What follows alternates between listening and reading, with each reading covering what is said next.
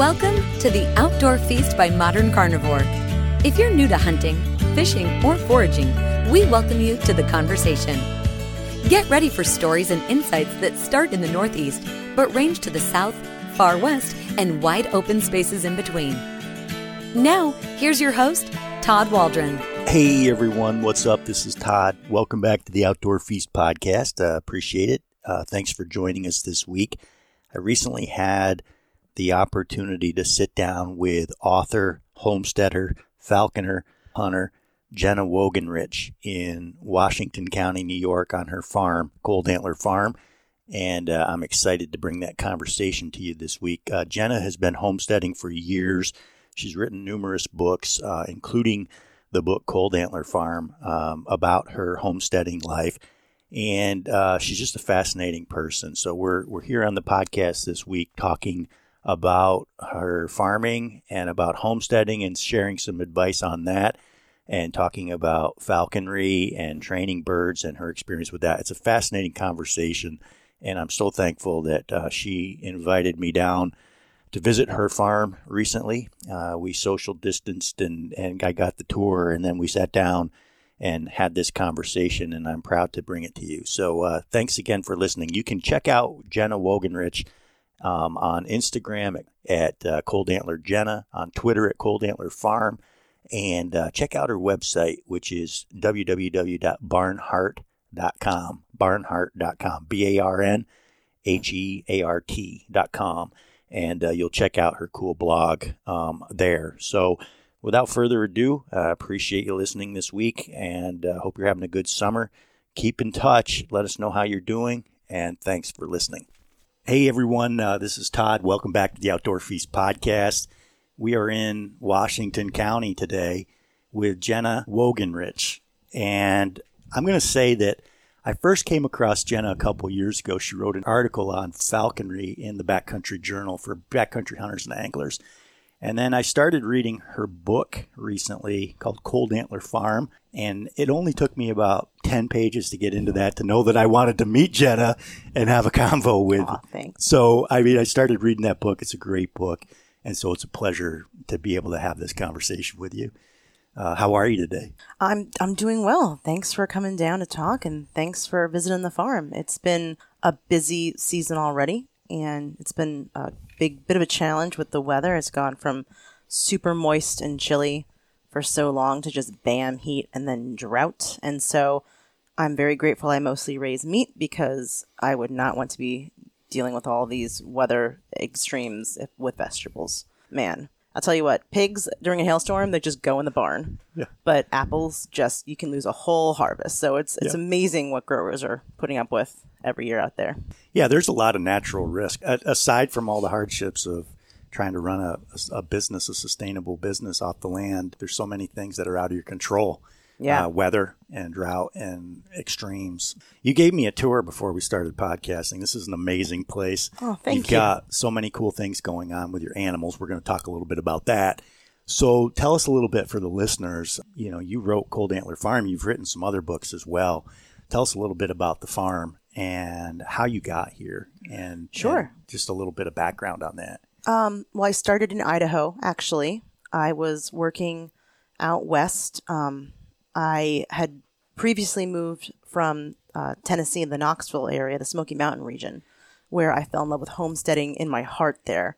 Walking around the Smokies, spending time hiking, learning about like the people of Cades Cove and all these independent mountain communities. And I never felt so terrified and so inspired because at that point in life, I've written, I think, if it wasn't for a grocery store and my car, I would be dead in like 5 days. Because I had no, I'm not talking about like primitive survival skills. I mean, like just basic, like what I had in my home, like the abilities and skills I had. And I remember looking at these places where people were showing, the park rangers were explaining how they use the husks of the onions they grew by hand in the dirt to dye the cloth they spun by hand. I'm like, I am a useless person. And I was like, it's like a superpower, like learning to do these things. Like the fact that people sew their own jeans blew my mind. Like in my mind, pants had to come out of a factory line. Nobody can just make pants. Like, that's like making electricity by rubbing your hands together. That's crazy. And of course, come a long way. That was my early 20s. And I got a job on the West Coast. Believe it or not, I was so far in northern Idaho that it's technically closer to, I think I was closer to Seattle than I was to Boise. Really? So, Yeah, up like in the Panhandle? Up. Yeah, Yep. it was very close to BC. Okay. And Which is beautiful up there. Oh, yeah. I fell in love in practice with homesteading there, because I went from living in a city of Knoxville and having a little backyard to renting a retired cattle ranch.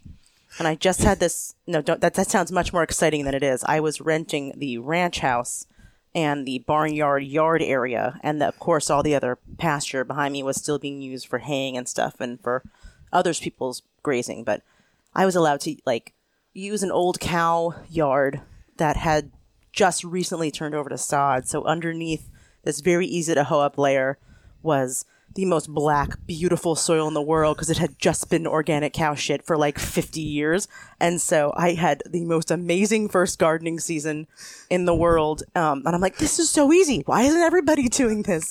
And then, I kept my first hive of bees, and I was doing this all with a full-time job, working for a women's clothing retailer out in the in the Pacific Northwest. And so I was like living this weird world of like getting up and working a cubicle job and then coming home, and until the sun went down, it was taking care of rabbits, which I was learning to raise for fiber. They were fiber rabbits, so I couldn't even imagine having animals with hooves at that point. That seemed like something for a different lifetime. But I learned like all these small ways I could be a little more self-sufficient, like learning to can vegetables from the garden and learning how to make my first strawberry jam and to use a drop spindle to make wool. And I started to get some of those good feelings back that were so scary to me in Tennessee. And by the time I moved back to the East Coast, which is where I'm from Pennsylvania, I moved back to the Vermont-New York border area, which we just call Ver-York here. I knew the life I wanted to have, and I went from renting places in Vermont to buying this small piece of land 10 years ago. And I quit my full-time design gigs about 8 years ago, so it's been full-time farming and writing and hustling and scrapping and teaching everything from fiddle lessons to archery classes to making. Right now, my main income comes from freelance design and writing, goat milk soap, and pork and lamb. So it's a whole. I gave up one job to take on another 16, but I get to live and work in this place that has become my recreation, my passion, my like safe place from the world, and my exciting place too. So you're gonna have to demand shorter answers if you want them, because I will talk a lot about this place. So that's what we're here for. Okay. And for listeners outside the area, Washington County is an amazingly verdant and just abundant food basket for northeastern New York, right? There's farms. We're tucked between the Taconic Range and the Green Mountains in Vermont and the Hudson Valley and the Adirondacks, and we're kind of like this just beautiful farmland. And your place is so productive. The tour that we did, the utilization that you've got and how you manage it is it's great. Yeah.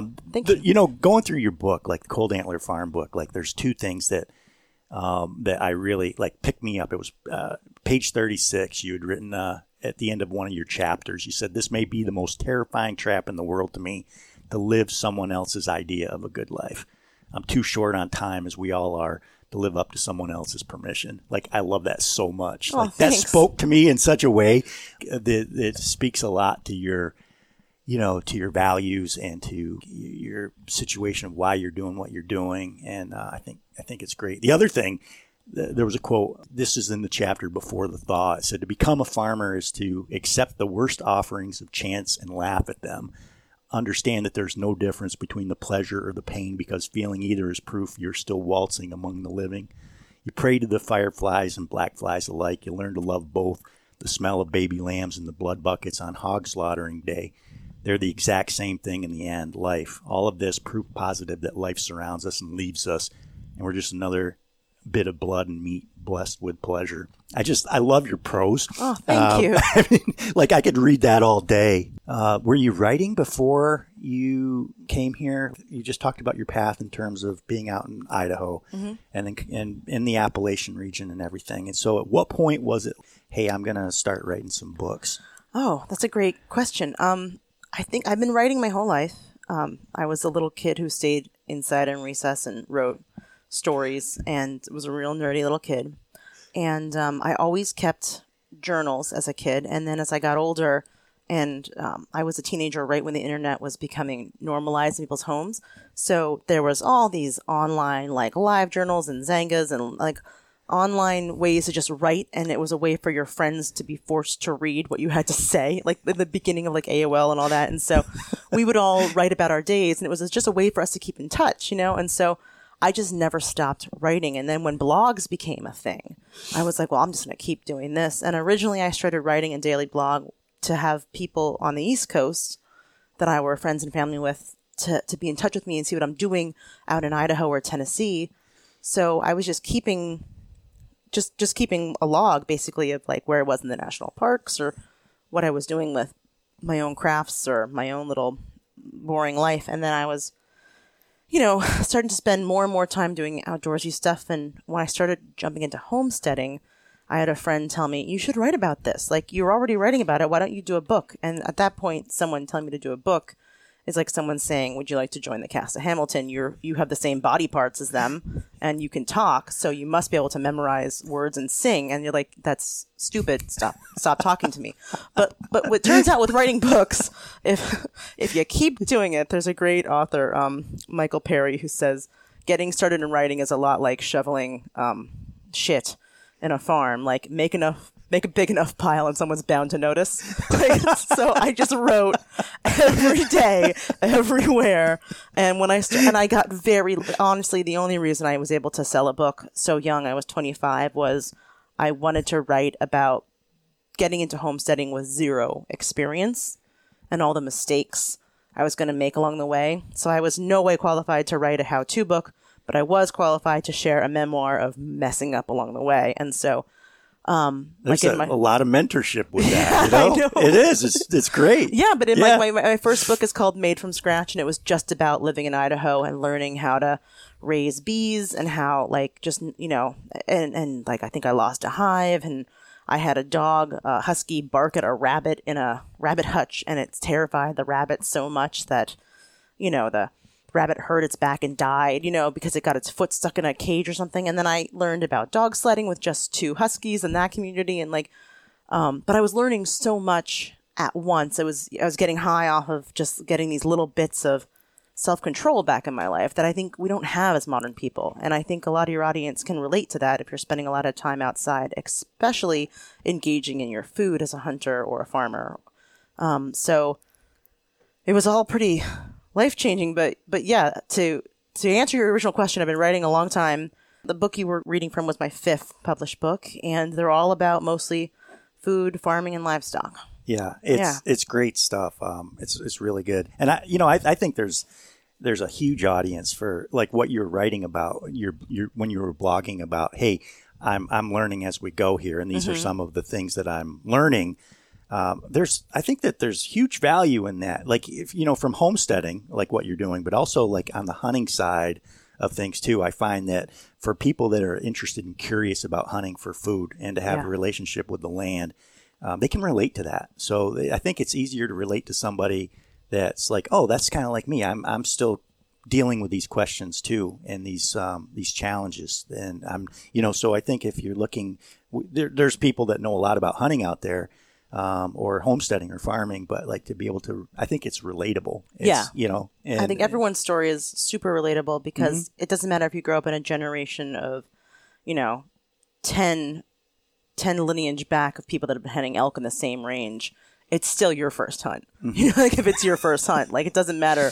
Like everyone's we have such privilege we have a history of traditions of hunting or fishing in our family we can learn from, but if you're brand new to it too, how exciting for you. Yeah. Because it's like learning a new language. It's like taking on a new culture. And I mean, I had a dad that hunted deer and fished, but it was all very sporadic and recreational. His father was a big hunter. And it's fun how things that are not a big deal to my mom or my siblings, like there's my father's, like one of his first deer, his rack is here on my wall here because it was given to me as the hunter in the family who's still I don't think he ever thought his middle kid, a daughter, would be the one out there with hawks and bows and guns. And, like the other kids are, they're living great lives. But, it's a tradition that I feel attached to. But no one in my family worked with birds. So I had to learn how to do that entirely from as an adult in her 30s. So, man, if I can do this stuff, you get your audiences set. They've already listened to an episode about hunting before. Yeah. Yeah. They're not than I've been. Yeah, it's great stuff. I love that. And so we're going to talk about the birding here in a bit, but I want to go back to your farm here because you gave me the tour. And so you're raising meat. You're doing a lot of different things. But you've also got some cool stuff going on. You were telling me about logging. You've got a couple horses and you've got a pack goat for hikes. Talk a little bit about some of that stuff. Sure. So the farm I live on is halfway up the smallest mountain in the Adirondack Fire Tower system. So we're on a very, very small, I think it's like 2,600 feet. This is a small hill, but it's steep enough that if I were to be on a tractor, I would have it on top of me 5 minutes after having it delivered. Like it's all hillside. It's all hillside. Yep. Yeah. So the only flat place is the house, and as you walk through the house, you realize how unflat it is. Like it's an old home. So because of both the terrain of the farm, I was able to afford and make home out of, and just the features and things on it. I don't have horses that are out there plowing fields and cultivating, but I have a horse that's trained to drive a rig, so I can use my horse as a car if I need to and get it out on the road and have taken it to go to the farm stand to get provisions and come back. And they're great saddle horses, both of them. But the driving horse is a British breed called a fell pony. He's actually from England. He was born and lived on the moors for a couple of years before somebody, I don't know who, afforded to have him imported and trained here in America. And I got him when he was 16 years old. But he came to me knowing how to drive and how to do all the work and harness. And that was incredibly lucky as a new homesteader working with horses to have a horse that knew more than I did. And and so we have And did you self-educate with that then? I was very lucky to find a mentor. So okay, I had a friend who came to one of my book events actually for a book I wrote called Barnhart, which was about falling in love with homesteading and farming. Someone came to my book signing event and was like, I train Percherons, which are these very large draft horses that are a French breed that originally were bred for meat. Like the gray ones, right? The big gray and black ones you see with the feathered hooves, and there could be 18 hands tall, which if you don't know horses, a hand is 4 or 5 inches, so 18 times 5, it's a tall horse. That's a shoulder height, by the way. So these horses, when they stand and look down at you, their heads are sometimes 10 feet in the air.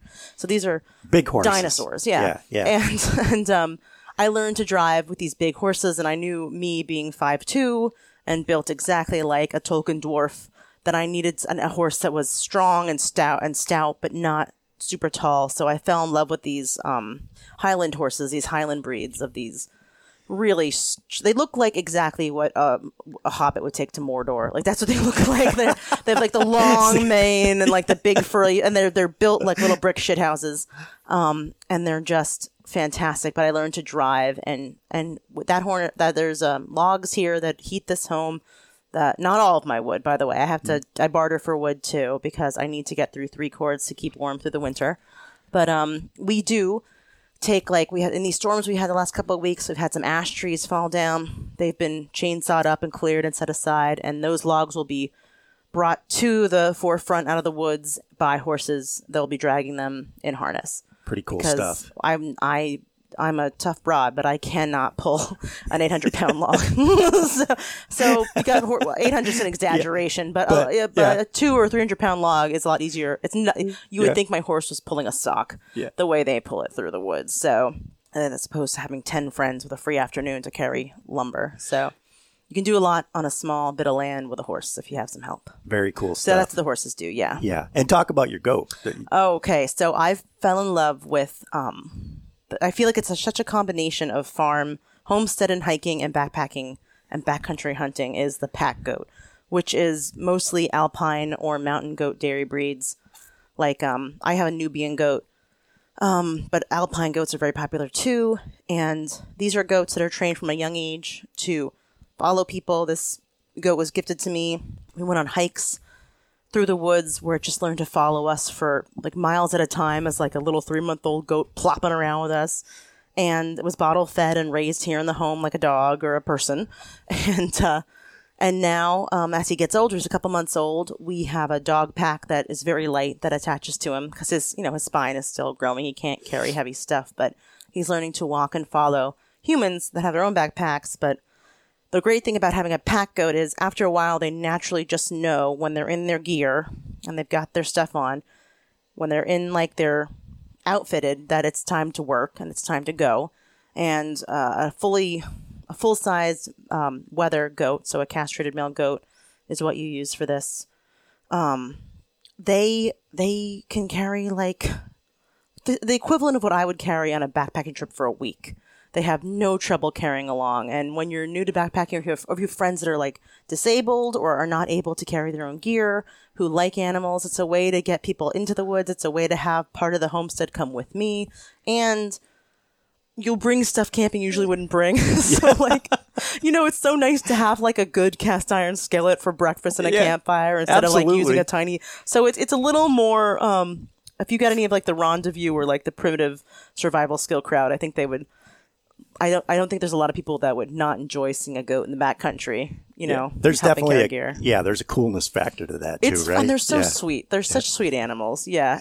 We're in the training process, but the goal for this year is just to get the goat out once or twice a week and get it used to hiking in the mountains and following along. And right now it's trying to get a lawnmower to stop mowing. So he's like, but there's something to eat everywhere. So he makes it like 4 feet, eats, gets a leaf. We keep going, but it's been a fun process. Yeah. It's so cool and it's a beautiful goat too. And so I've been exposed. I've seen like out west, some friends that have had like pack llamas, for their backcountry trips. But this is the first goat I've seen. So talk a little bit about your birding. You said that you started that as an adult. So talk a little bit about what you do and the birds, and then like the community that you were telling me earlier about around this area. Sure. So I'm a licensed falconer. It's a federally licensed program. It's the most regulated sport in America. I think just the process to get your apprenticeship is such a pain that a lot of people don't even want to deal with going through it. And if you're listening and not sure what falconry really is, it's not keeping a pet hawk. It's not performing at conventions or Renaissance fairs. Falconry is taking a bird of prey, a wild or captive bred animal. Here, as in America, when you start, it is required that you start with with a wild caught bird. So you have to learn the entire process of capturing, training, and working with a wild passage bird. Passage means a young adult kestrel or redtail that's migrating. It's on its passage south. So the reason we're allowed to trap and train these birds is because a redtail or a kestrel, they have about a 90% chance of death before they reach sexual maturity. Really? That high? Wow. Super high, which is why you still see kestrels and redtails all over the place. Are very common birds of prey here in New York. And so our state is fine with apprentices learning with those first two birds, because just a falconer taking on a bird ups its chances of survival to sexual maturity by like 300%. Of course, things can go wrong with anything you do with animals or living things, but a falconer taking on a young bird is pretty much like a golden ticket for that bird. They're going to be living in a protected environment. All of birds that we have to live in before you become an apprentice falconer, a game warden from the state has to come and inspect your equipment, the food you have for the bird, your housing unit you've made for the bird. So a game warden has to inspect and make sure that it's called a mews, kind of like the sound a cat makes, mew, MEWS, and make sure that everything is up to this code where they see that you're serious and prepared. And so after you've invested all this money and time preparing to become a falconer, you must also take on a mentor, and you must have a general falconer or master falconer take you on, sign up with you, become your like legal sponsor.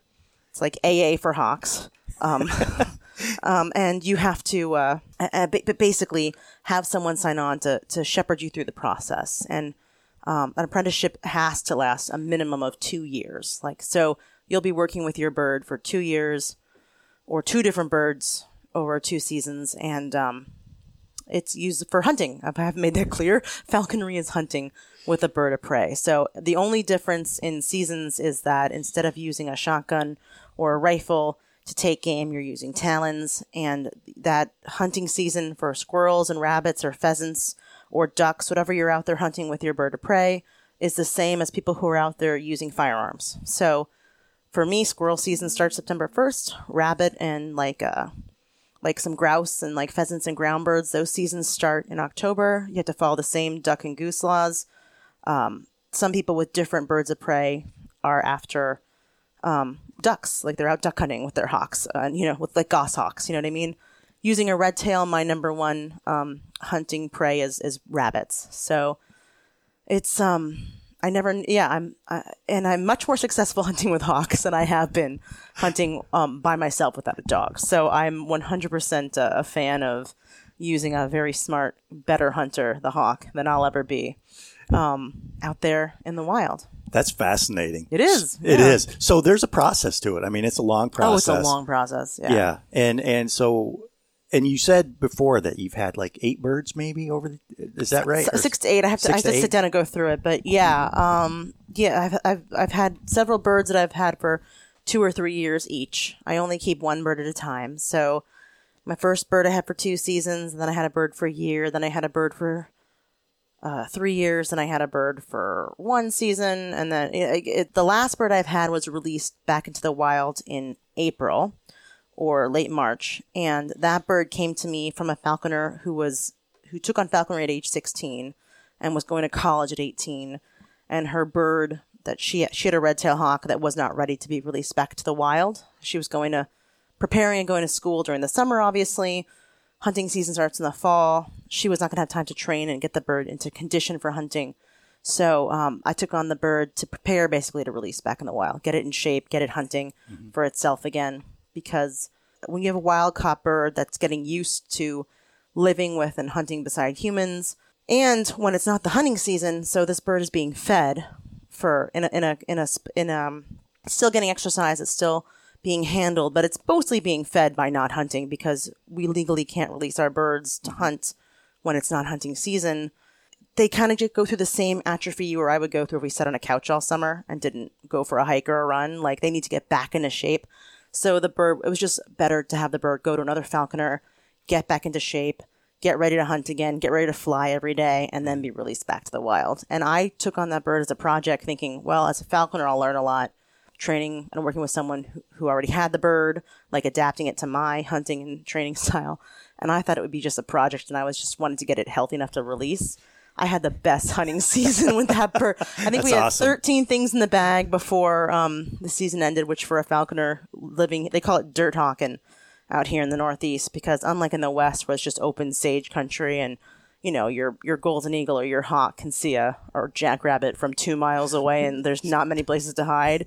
Here, you can be under a thorn bush in 13 feet and in a hole before the bird even has a chance to see it. So taking game out here in thick snow and thick brush is a whole different thing, right? It's a whole different thing than letting your beagles flush out rabbits. You know what I mean? Like, you have to have an animal with you that's going to get it before it takes cover. Yep.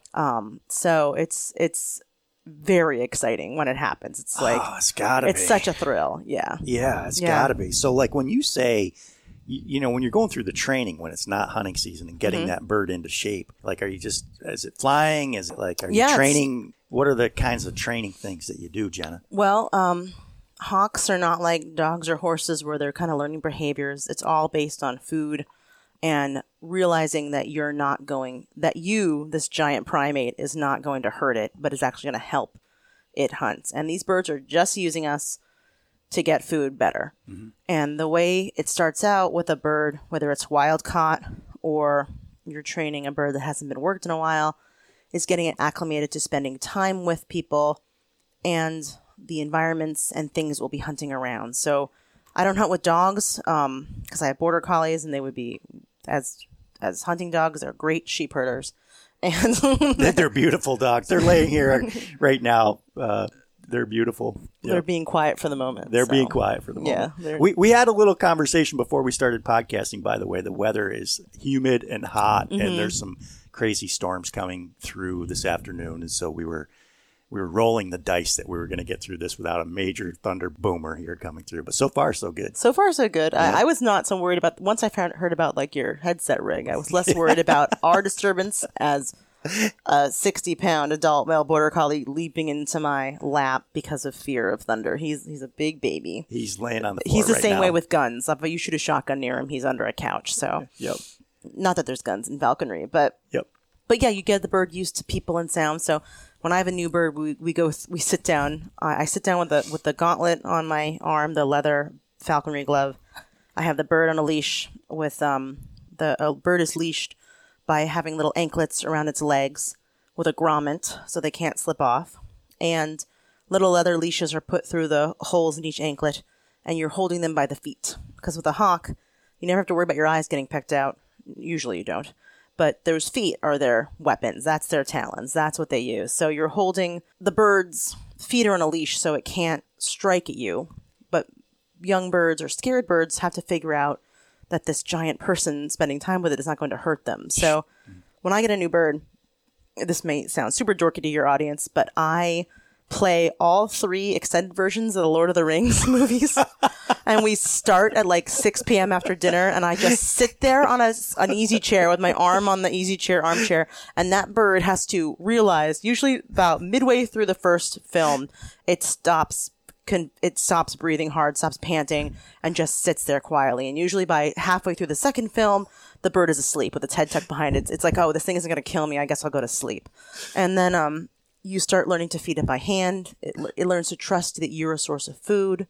So now you're not only not dangerous, you're part of how it's getting food. So it starts learning to eat. And you build up so slow from there, like getting a bird to just jump to your fist from a perch to get food instead of just taking it off the glove, and then you work to the point where it learns that food comes from like a lure. So we'll take like a bit of rabbit skin, or we'll take a bit of like a pheasant's wing on a lure, and we'll attach to this little, and by lure, I literally mean just that, a ball of fur or a wing of a bird. And we attach food to that, and it'll be on a string.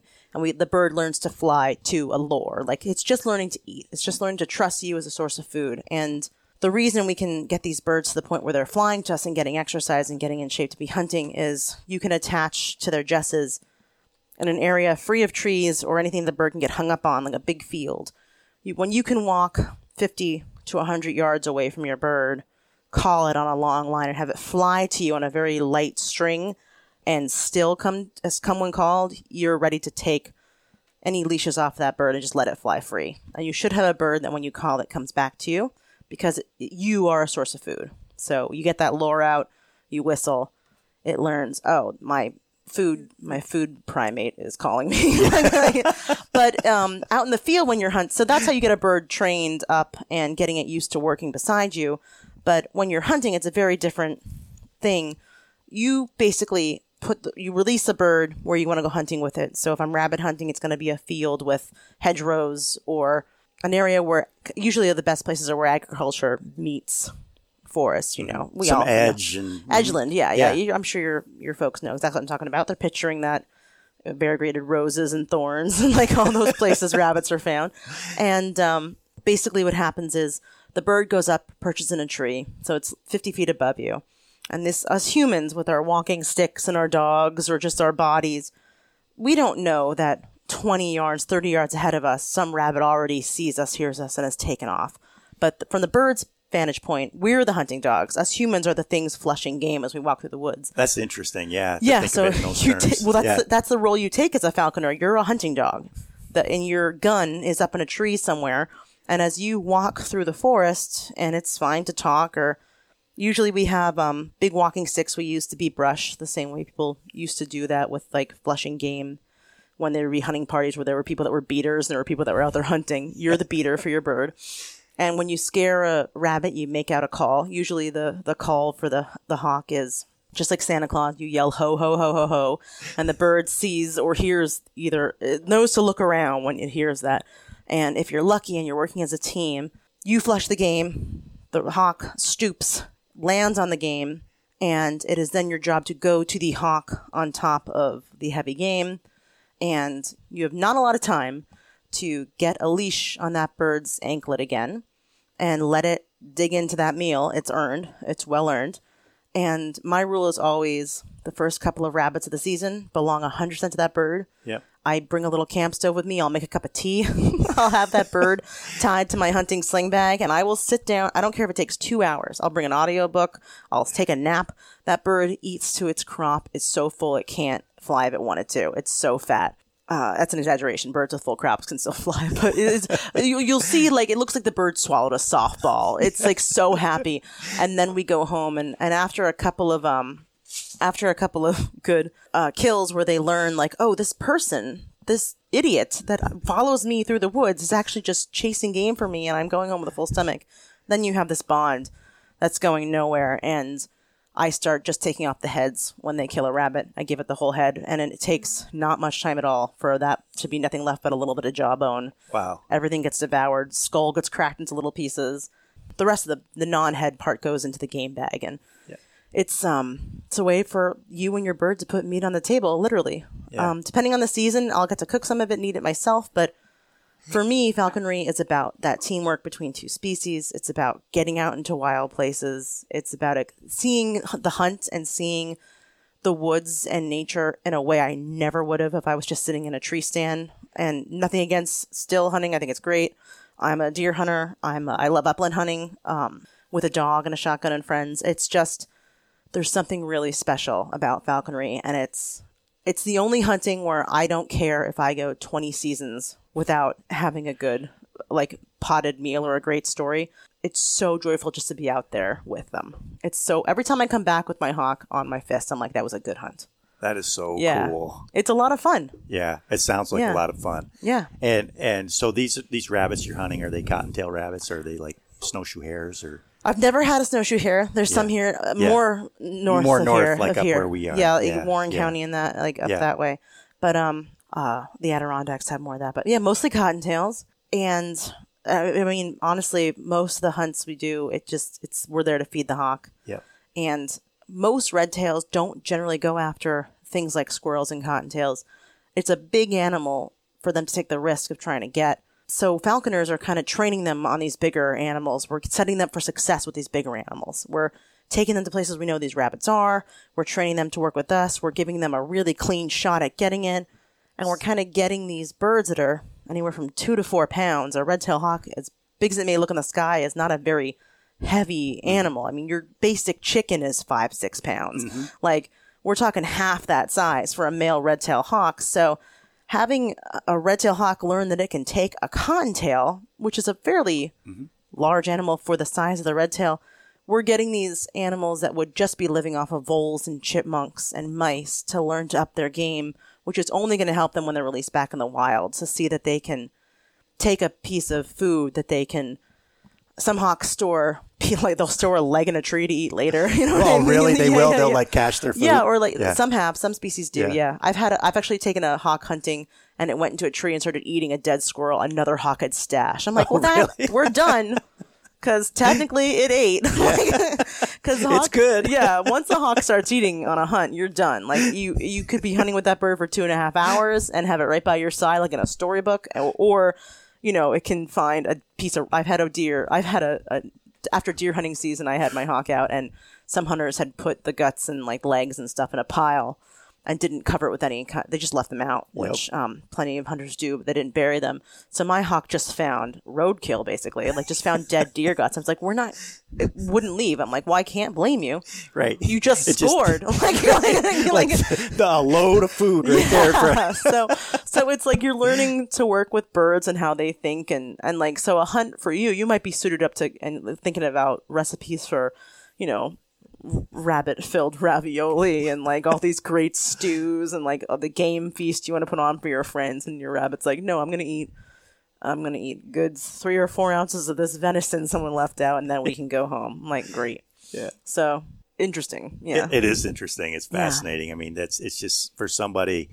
Anytime I read anything about it, like the article you wrote, or just sitting here listening to you talk about it, it's like such a mystique. It's so cool. And I like the Lord of the Rings approach. And to, this, by the way, this is all level, this is all my personal experience and opinions. What better? I am not speaking for other falconers or as any sort of expert. But just what been, better way to do it than Lord of the Rings, right? You That's know? how I do it. I mean, I don't even think there's falconry in that movie series, but it feels right, and the timing is great because that bird has to learn to be with you for hours. Some people stay up all night with their first bird the first night. They just stay up with it. And at this point, the birds are hooded, so you've probably seen pictures of hooded hawks. That's just so when a bird's eyes are open, it's instantly hunting or it's in fight or flight mode. So if the bird can't see and its feet are bound, it just has to just accept the fact that it can work with this person or it can refuse to eat and it can refuse to not be tame but work as a team. And so falconers, you don't know if the bird you get out of the wild is going to, one, be healthy enough to be working with you. Sometimes birds have internal parasites. They could have a really bad mite problem. They could have injuries from earlier hunts that went bad. Squirrels attack hawks like crazy. A hawk. Oh, really? Yeah. A hawk jumping on a squirrel is like you and me jumping on a tiger. Really? Like those squirrels turn around with their teeth and dig into. They do not go quietly into night. A rabbit, once it gets pinned down, it's done. Like if it can't get away, it's gonna be killed. But squirrels will flip over, and there are hawks you'll find in the wild that you may trap, and they're good squirrel hawks, but their talons look like battle scarred up from attacking these. So from the squirrels fighting, like around this area with the Yeah. specific birds and hunting. But I mean, and some falconers are like, well, I want a squirrel hawk. I want a hawk that's out there with these scarred feet. And other people are like, I do not want to be pulling an angry squirrel off of my hawk on the ground. And they're like, forget it. I'll get a bird that's not as tough, Like, Yeah. But most of us want a bird who's going to be, doing it all, getting squirrels. Some people I've seen people get pheasants with red tails, young turkeys, It's all about, my last hawk I had, her name was Auburn.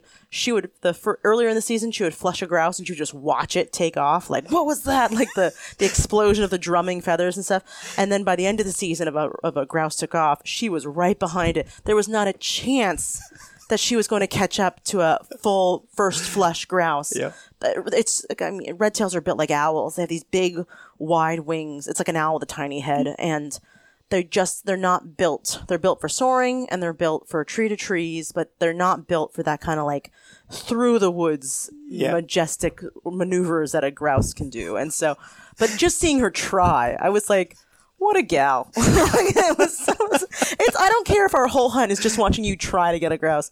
And you never know. She could get lucky. She could get on that second flush when it doesn't have the energy to take off like that, So it's been done. Not by my particular birds, but I mean, for me, just being out in the woods with them has been the greatest thing. And I did it.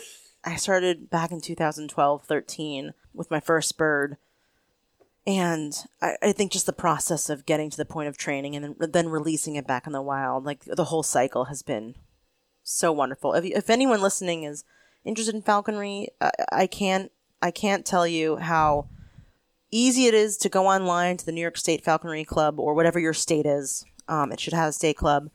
Message them, say you're just interested. There'll be someone within an hour's drive of you that's into hawking, and everyone's welcomed.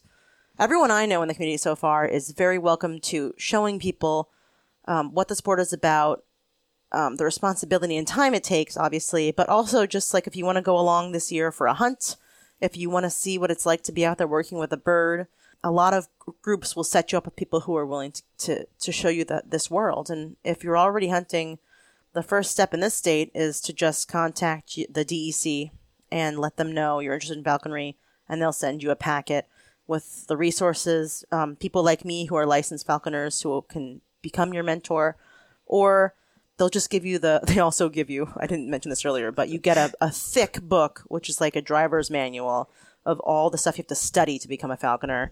And you have to go to a DEC office and take a written test that you must get an 80% or higher on to get your apprenticeship. So there's like a written exam, there's building equipment, there's buying supplies and food, there's having a game warden inspect your supplies and food and equipment, there is signing up for a mentor who's a stranger who you probably don't know who's willing to take you on.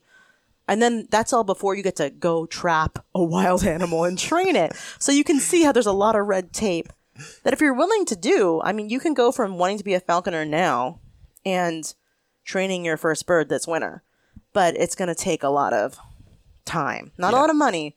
But there's a process to it. There sure is. Yeah. It's cool, though, that there's the community around it, Yeah. too, that people are, your experience has been that people have been helpful. You were talking earlier, like you said, there's like a group around this general area. Yeah. There's a really rich falconry community here and in pockets around New York State. Yep. But I think it's just become friends see friends get into it, then they get into it. But yeah, there's about 20 people within an hour of here. I'm guessing it could be 18 within half an hour. I'm not sure. But there's a nice group of people that have generally been kind, and all of them have helped me in some way get through this process. I shouldn't say get through, enjoy it. You learn a lot of lessons. You learn from your mistakes. You learn from other people's mistakes. It's a really good community. Yeah. It's been a good thing. It's awesome. I'm so glad. Thanks for sharing that story about the birds. It's wonderful. Thanks. It's cool. So you said you also do some bird hunting with some friends with dogs and some deer hunting as well? Yes. When it comes to whitetails, I'm an amazing falconer. I have not had much luck. I have been not super dedicated to it. Every year I go out, no matter what, the first opening weekend. But some years I'm out there 8 days straight trying, and some days I just go opening day.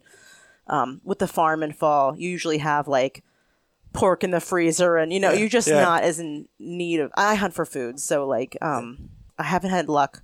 I've gotten more venison in barter with friends than I have for myself, but I do enjoy it very much. I have a little land here, but I have friends with larger land and supplies, so going there for deer hunting has been a great tradition. But I have friends that work with some great breeds, like large Munsterlanders, that are all around great fleshing and pointing dogs, and water retrieving, so ducks and geese. So I haven't done a lot of waterfowl hunting, but I really enjoy upland hunting. I really enjoy being out there in the fields with like a dog and the pheasants and friends moving in a line across a field, and just the excitement when a pheasant is fleshed. Oh my gosh, I've really fallen in love with that. It's a cool community too. Yeah. I went out to Pheasant Fest in Minnesota this winter. Oh, did you? 30,000 people. Whoa. It was huge. So it's in Minneapolis at the convention center, and there was so much energy, and it's such a great group of people, and the love that they have for their dogs, and those dogs, like there were dogs there, and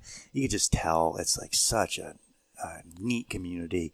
And Pheasants Forever hosted it, and they invited some other conservation groups. But that was a cool experience. I would imagine. Yeah. And there's so much to learn. I feel like going to those kind of events when we have them again it's just so important. Just go and listen to what people are saying, because you can't be anywhere 50 minutes and not learn 3 things. Yeah, exactly. Yeah. Such a great opportunity. I was fortunate to do it. It was just before COVID, so got lucky. Got lucky, and we also ended up. After I was with my friend Mark from Modern Carnivore, and after the show, we went up north and hunted rabbits, snowshoe hares with a friend of ours. Yeah, and she has Deutsch Longhars dogs. They're German dogs. These dogs were incredible, Jenna. Like they're young. They're like a year old, and they were just born for it. And yeah, so it was a cool experience. Yeah. So. What do you think, as far as advice goes? You've been homesteading now for a while. What kind of advice do you have for people that are interested in it? And like, if you thought through your journey and somebody came to you and said, Jenna, I'm thinking about doing it, what would you say to them? I would encourage them for sure, because I can't think of a better way to spend your time as a human being that already knows it needs shelter, food, and clothing and such to live. Any control you can get back in those little aspects of your life, it's just good for the whole body and soul. So it doesn't have to be moving to a farm and we're making 6 acres be your gardens and horse with logging and pack goats and stuff. It can be as simple as this year we're going to eat tomatoes we grow. And in your backyard or whatever space you have, or your neighbor's backyard or your roof or your windows or your fire escape, you can decide that this year we're planting 5 or 6 tomato plants, and we're going to eat off of those plants, and we're going to make pasta sauce and freeze the rest of them, and we're going to take back tomatoes this year. Like, it can start with one project like that you do on a fire escape, or like for me, I started out with chickens and bees and gardens, and that was like my trifecta of getting hooked. And those are chickens and bees and gardens can be in any backyard in America. They can be people. I know a lot of folks in cities that have utilized their rooftops and had a coop out on a roof, or had a garden where they brought in up the elevator, up the stairs. They carried bags of potting soil and they made raised beds. And so, I mean, if you're willing to do the work, you can do this anywhere on any scale. So my advice would be to just start. Like, I don't care if you get a coffee can and put a bean in it. Like, just start growing something and work your way to things like skills and animals and stuff up the way. But before you plant your first seed or get your first chicken, it'd be good to visit and see what homesteaders are doing. Get a feel for it. See if you can find someone that you can like talk to, or just spend some time at their place and see what the life is like. Because I'm not saying you don't have to be rich or you don't have to have a lot of skills to get started, but you do need to understand the presence that is needed if you're raising food and animals in one place. So some folks love the idea, but they also love the idea of a 2-week vacation, or they love the idea of being able to go to a concert overnight in Montreal and just leave everything for a day or two. And I think the presence that homesteading on this scale requires, I've done everything from dairy goats to meat rabbits to, veg and honeys and hives. And there's been years where I didn't leave for 5 or 6 years for a night, so, but I was also a single person at the time. And, it's real hard when you're the only person milking goats to leave. Mm-hmm. It also got me out of a lot of things I didn't want to do. So that's good advice. Don't want to go to that wedding in California. Be like, I got into homesteading. I have to milk this goat. I can't make it, Sally. Sorry. Like there are perks to that. There's some perks to not being able to having to be home every 12 hours. But if you're antisocial, if you're an introvert.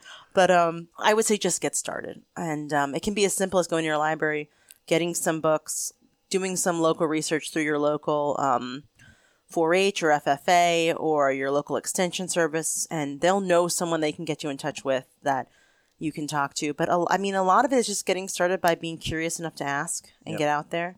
There's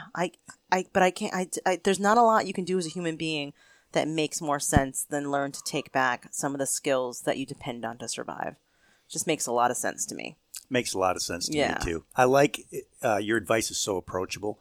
It's just starting where you're at, right? Yeah. And just doesn't have to be full bore. And it's so similar to advice I give to people about getting started in the outdoors. It's just like, just get out there and try something. If there's a park in your neighborhood, get outside. If there's a little pond, you don't have to jump right into the backcountry kind of stuff. You don't have to go full bore.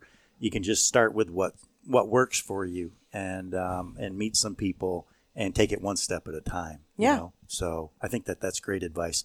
Do you have any mentors or like books, writers that you really look up to that like have helped you along the way, or just like, I guess I'm asking is like, what books are you into, and like what do you like to read, and like what authors, or might not even be authors, but just people that have influenced your path and journey? Sure. Well, when it comes to homesteading and farming, the outdoors in general, before I ever got into anything involving like farming, I was falling in love with people like the writings of like John Muir. I was reading I was in love with Gary Snyder, and like Gary Snyder's cool. Like reading about him and his story. Like I got into him because of like the Dharma Bums and reading Kerouac like in my early 20s. So like I was falling in love with this reverence for nature and the outdoors. I was a hiker and backpacker before I was a farmer. So I think my curiosity of natural things was already kind of like bubbling up. But then you start to learn about people like Wendell Berry. You learn about the some of the original homesteaders here in America, the people who took the journeys out. Like I'm talking about like pioneers and people who had to create communities that did not exist for themselves here.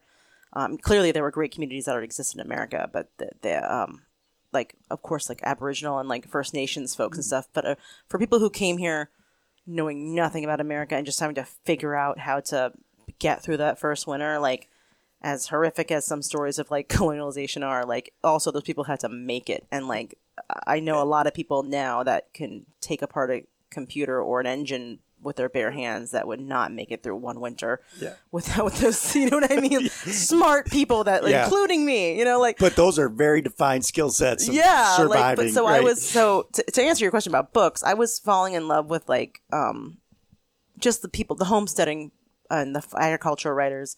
And then honestly, my biggest personal, and this is not related to hunting or homesteading or nature, I fell in love with fantasy reading. So I am a Cool. big Tolkien fan. I am there's a author right now, Patrick Rothfuss, who's writing a third in his series of books that are called The Name of the Wind and The Wise Man's Fears, the Kingkiller Chronicles. These are stories of just people getting through life, being kind of like protagonists in their own story. And we all are protagonists in our own stories. So I've just always loved fantasy because I think it was those pulp fantasy books growing up where there would be a woman looking over an edge of a forest with a wolf by her side and a hawk on her fist that I was like, oh yeah. Yeah. That's what I want to be when I grow up. I don't want to be a doctor or a lawyer or a graphic designer or a coupon designer. I want to be that lady with the loincloth and the horse running across the field with a spear in her. And so you only saw women that strong in fantasy books.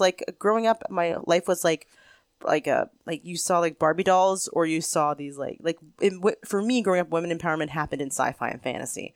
So I think doing this as a woman alone, for most, I'm no longer single, but I was for 10 years doing this. And that whole time, I had to look at that time more to fantasy and science fiction for strong female leads. Not because there weren't plenty of strong women in our history as pioneers, but that's just what sparked my interest and gave me personal encouragement to get out there and do this. I'm well, if you want to be that person on the cover of the book, to start faking it right now. But yeah, so there's a nerdiness to a lot of the stuff, the horses and the hawks and archery, which I also absolutely love to teach and do. But learning those practical skills came from wanting to be the people I read about in stories. I don't know how nerdy that is, but it's pretty honest. Well, I'm a book person too, so I Yeah. think it's incredibly cool. I am so glad you shared that. I have, that's a perspective that is so cool to me because I've never thought of the fantasy genre in those terms of empowerment. Mm-hmm. But when you say that, it's so obvious. Mm-hmm. It's great. It's for men too. Yeah. Seeing I can't. This is a very worn path, but seeing something as classic as a story of The Hobbit or Lord of the Rings, it's not the men and elves that are the heroes. It's these farming hobbits. dopey, Yeah. these Yeah. very the short, the small, the agricultural, the domestic, these little guys are what are able to step outside of their comfort zone and change the world. And I think you can take that metaphor with you on your first hunt, on your first time going out with people that are hunting with hawks, on your first time deciding we're going to raise a pig ourselves this year and have that butchered for the winter. These are all journeys you're taking and you don't know how they're going to go or what's going to happen, but either way we'll have a story at the end and possibly bacon. So let's just keep going, Yeah, I love Yeah. it. Our 17-year-old cat is named Samwise. Oh, the hero. Yeah. The hero of that story, as I'm convinced. We No call him Sam, but Aw. yeah, Samwise. So he's been around a long time with us. What are your thoughts? Any thoughts on expanding community in the outdoors? How do you perceive the outdoor community as far as hunting and in terms of just being accessible and providing opportunities to get people out? I'm just curious do you think about that much? Or Sure. Yeah. Yeah, I think the outdoor community, more so than most communities, it understands the importance of mentorship and the necessary means. You can't spend your day on YouTube and learn how to hunt. I don't care. You need to have someone who teaches you how to read sign, who teaches you how to safely, have a gun in a crowd of 4 people. You can get a lot of theory and practice, but I feel that we need community more than a lot of endeavors. And so I think it's incredibly important and necessary. I do think that unfortunately our community is suffering from the same thing this whole country is suffering from, which is a division, I think, by both class and politics. And there's a saying, and I don't know who the originator of the saying is, but you don't need to know someone's politics to put in your storm windows, to have help. So like, I'm sure there's people in the falconry and in the hunting and in the outdoor community that we would not agree with each other politically, but that doesn't mean that we can't learn from each other and respect each other. And I think the outdoors should be a place more of coming together and meeting us as primal human beings trying to get a simple thing done, food on the table.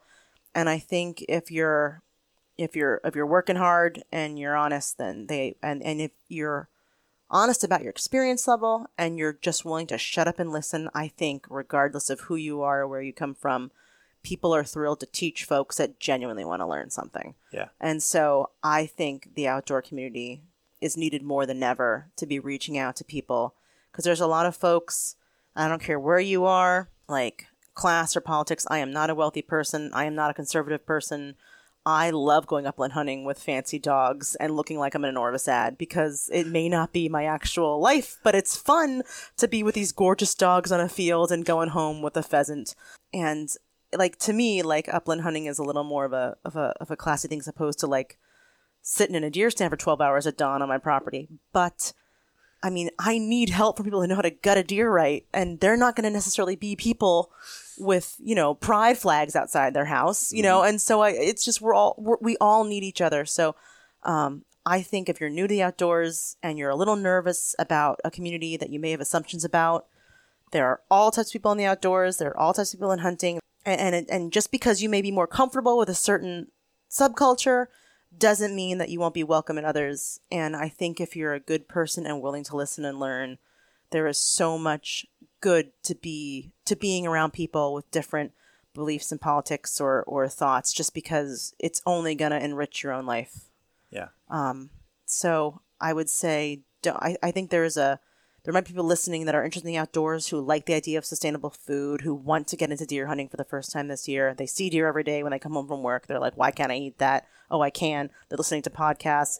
And in their brain, maybe the people at the gun club are all like 65 plus year olds, have been hunting their whole life, are super, super conservative or super, super liberal, depending where you live. And they're just like, well, I can't talk to these people. Like, you absolutely can. And they will be thrilled to have a new person to teach, because they will have someone new to gossip about and make fun of and enjoy and watch you grow. And that's what we all love in any community. I don't care if you're stamp collectors or playing chess, like showing someone the ropes is literally the funnest thing of the outdoors. So, and then your success becomes the group success. And so I guess I would say, get out there and don't be scared. Be mindful that we are in a pandemic and who you're being around, and be socially distanced. Do it safely, but like, meet people, because even if you think that your world's apart, or more if you think you're identical, like, you're going to learn a lot about this sport and this culture, but you're also going to learn a lot about yourself. Yeah. So, and in the end, we're all trying to be out there connecting to the outdoors and to ourselves, and searching for ways to connect to our food, right? And so all of that stuff is a unifying, underlying kind of commonality. And we can leave the other stuff aside, I think. So I love that. Where can people find you in terms of online? Good. Anything else you want to talk about, though, before we wrap up, that I forgot to ask you?